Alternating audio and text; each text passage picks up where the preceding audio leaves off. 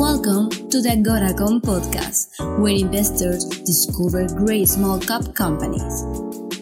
Thank you for taking Agoracom with you, and make sure to follow our podcast. Welcome to Beyond the Press Release, a production of Agoracom, in which we take the time to speak with small cap executives after they put out important news. For those investors out there, small cap investors that are looking for renewable energy companies, but you don't want to flip the coin on boom or bust, because a lot of these small cap companies are betting on one thing that might hit. If it doesn't, it's all over. You're going to love this interview with Alkaline Fuel Cell Power. Why? Because the company's got three plans in this business. One, its current business, which is traditional heat and power, with over $50 million in pipeline of potential contracts. So that provides a stability. Two, the company's got a near-term B2B plan, which essentially are fuel cell generators for backup and off-grid applications, which is ideal for diesel generator customers needing to eliminate emissions.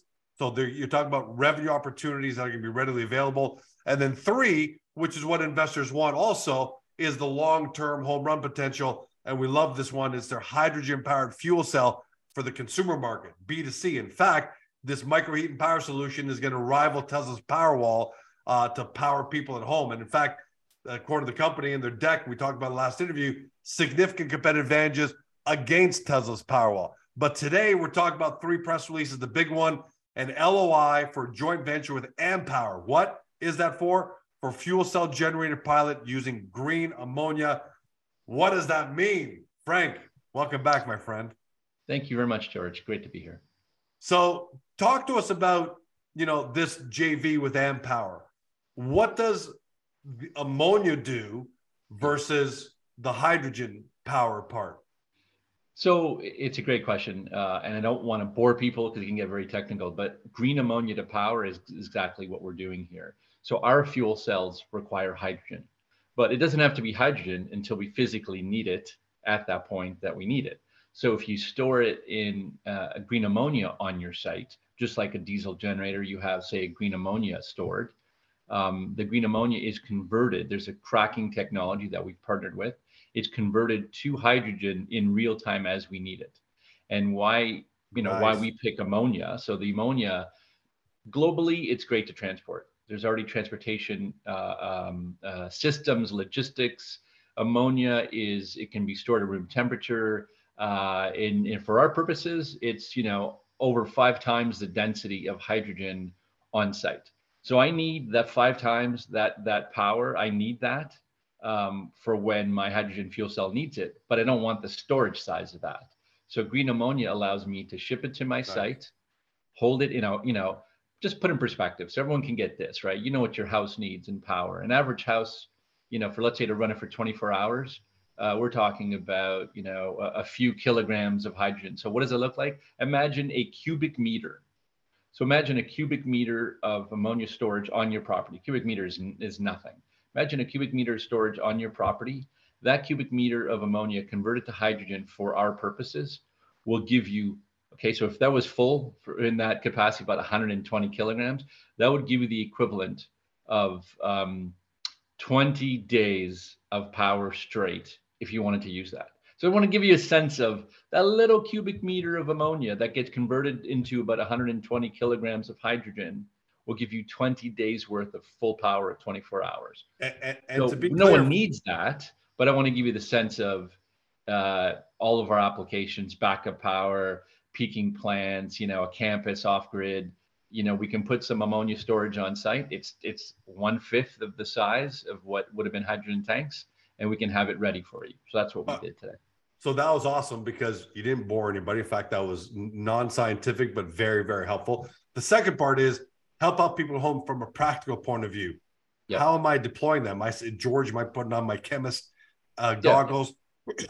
And so they're mixing green ammonia, or is it somehow done automatically, assuming the JV and goes well?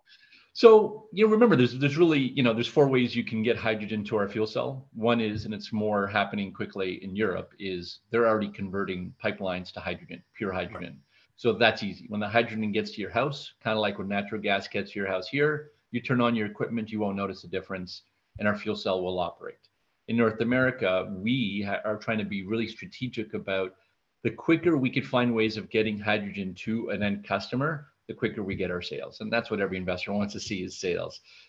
So here we've already announced a pilot, and we're working on with another technology that is a hydrogen separator technology. It can take hydrogen, say 20% blended hydrogen in a natural gas pipeline. It can extract it at your property, and you can use the hydrogen for your fuel cell.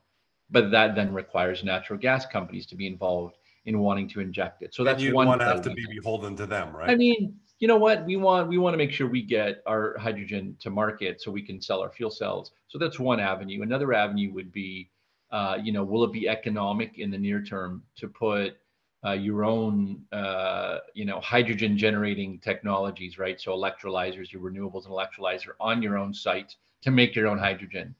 I think that'll eventually be the case, say for a property as opposed to a massive farm. And until that happens, and that's another way to get hydrogen to your home or to your business. So we'll wait for that. The other way is, well, look at ammonia. Ammonia is already, you can convert hydrogen to ammonia very easily, and then you convert it back as you need it. The key to it is it's 1/5 the size when you store it, and then you can store it at a room temperature. So the equivalent, it's 1/5 the equivalent at the same pressure. So it's a great solution for a lot of our midterm strategy, right? Of how do we get our fuel cell generators to market? As soon as we have a much smaller footprint of an ammonia storage unit and the cracker that comes with it, we're now ready to sell our fuel cells to people, construction sites who want to be able to do this. And so that's the exciting part. We're testing how you can literally have this green ammonia to power package. And we definitely have the alkaline fuel cell component of it. There is one other thing that is why we're different compared to other fuel cells that can easily do this with ammonia. Other fuel cells like PEM fuel cells, Loop, Ballard, all these guys, they require very, extreme purity of hydrogen. So that conversion in the cracking technology, convert it to hydrogen, has to be, close to 100%. Ours allows for a much larger amount of ammonia that can stay in the hydrogen conversion. So it doesn't, you don't have to spend so much money on the overall conversion. It doesn't have to be so purified, and that's just savings in the system. So we take a lot more ammonia in that conversion, which allows us to be a great partner for this ammonia cracking company. So you're like Back to the Future, the DeLorean, when at the end of the day, they just need to feed. No, but it's the present. Back to the Future, but it's the present. That's right. That's right. Now, how long this JV, how long will this take place, testing and so on and so forth, to find out if you've really got this? So both our pilots that we've already announced are with the technologies, and we're now in the midst of finding the actual sites and this additional partners that we will test them on and at. And we're in the process of that. So I think the expectation is these would be sort of, Q2, most likely Q3 rollouts next year, and all the different application permits, all the different funding, what we need to do to get them done. So these would be probably a second half of 2023 rollout of these pilots. But, we're all in sync. We all understand to get that done. And we are in discussions. We've already loaded up some interesting parties who want to deploy it. So we'll get that inked in the coming weeks and months. I'm assuming you guys have got a high level of confidence. You're not just throwing something, you're not just throwing spaghetti at the wall and see if it sticks. You've got a pretty high level of confidence that this is going to work out. Yeah, so we know the technologies work. We're trying to help the way that we're deploying, at least in our case, how we're deploying our prototypes has more to do with not, demonstrating the technology works, but demonstrating the economics and the model around why you should be scaled. So if we can show, if in a few months, the objective is to show that larger campuses that can't wait for hydrogen to be blended into pipelines, or, so a campus, a hospital, places that want to have green energy, want to have, affordable, renewable, reliable power, and have location, be able to put in a tank for, say, ammonia storage, there'll be great applications, and we can help further, the scaling of our fuel cells here. That's really what it's about. It's about helping drive greater adoption of hydrogen and fuel cells in North America. And there's a lot of tricks in our bag to make sure that we help convince markets and customers and even governments to change policies to enable this even quicker. What's your sense of the anticipation of the success of this joint venture in terms of, because I know you, Frank, you're a sales guy first, you're business development guy first. I'm assuming you've already gone out to George Calm and ABC and XYZ and said, hey, what's your appetite if I can make this work for you to adopt? Yeah, I mean, you don't want to put the cart ahead of the horse, but it's very simple. If the pro forma works and you can demonstrate, look, it's one thing if we're trying to sell someone something that no one's ever seen before and no one even uses or buys today. Everyone's buying energy today. All we need to do is demonstrate that the pro forma of the packages we're putting together are more economic than what currently exists as your alternative. Then we know people will buy it and will deploy it and integrate it. That's not the difficult part. It's getting people to change their mindset of, well, how do you, what type of backup generator would you put in? What type of system? It's having them understand that there's a great pro forma attached to this, is a great net present value return on investment on this, and how easy it is to make it happen.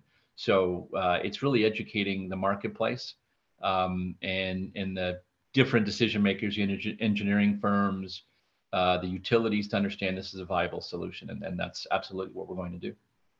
And to go along with this, because look, anytime you go through creating new source of power like this, you need financing, and you announced access to $4 million in convertible debt financing. How, especially in this day and age, this year, 2022, where the biggest companies in the world are finding it difficult to raise, to get access to funding, let alone small caps.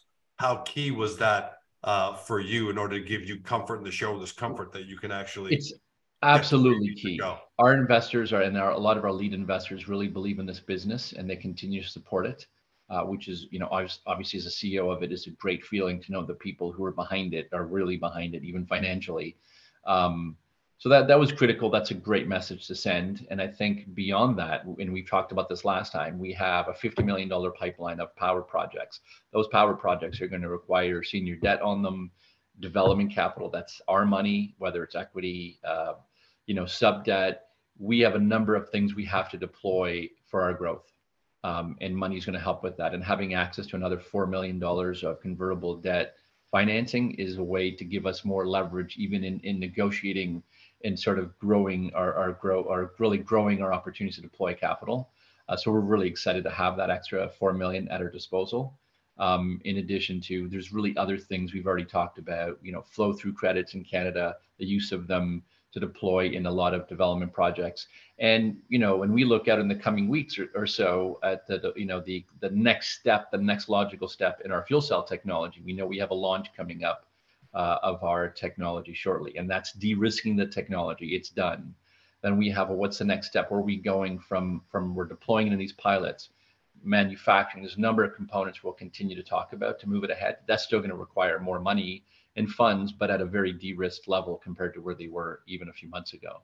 So money is going to make the world go round, and we'll need more of it, but it's just how are we doing it that's really cost effective for how we raise it, and really effective for the investors to understand, they're getting a $50 million pipeline and they're getting access to a longer term investment horizon with what I call the hockey stick. So 4 million goes a long way to supporting our objective.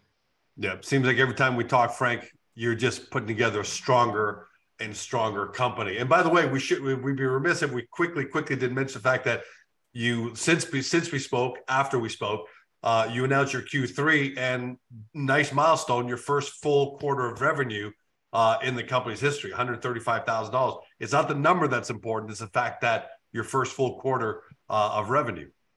Yeah, absolutely. And I think we told the market, I started 6 months ago, we told the market when we acquired these other power projects, it was about getting revenue in, increasing earnings in those projects to sort of balance out the fact that there's still going to be some cash required to grow our fuel cell business.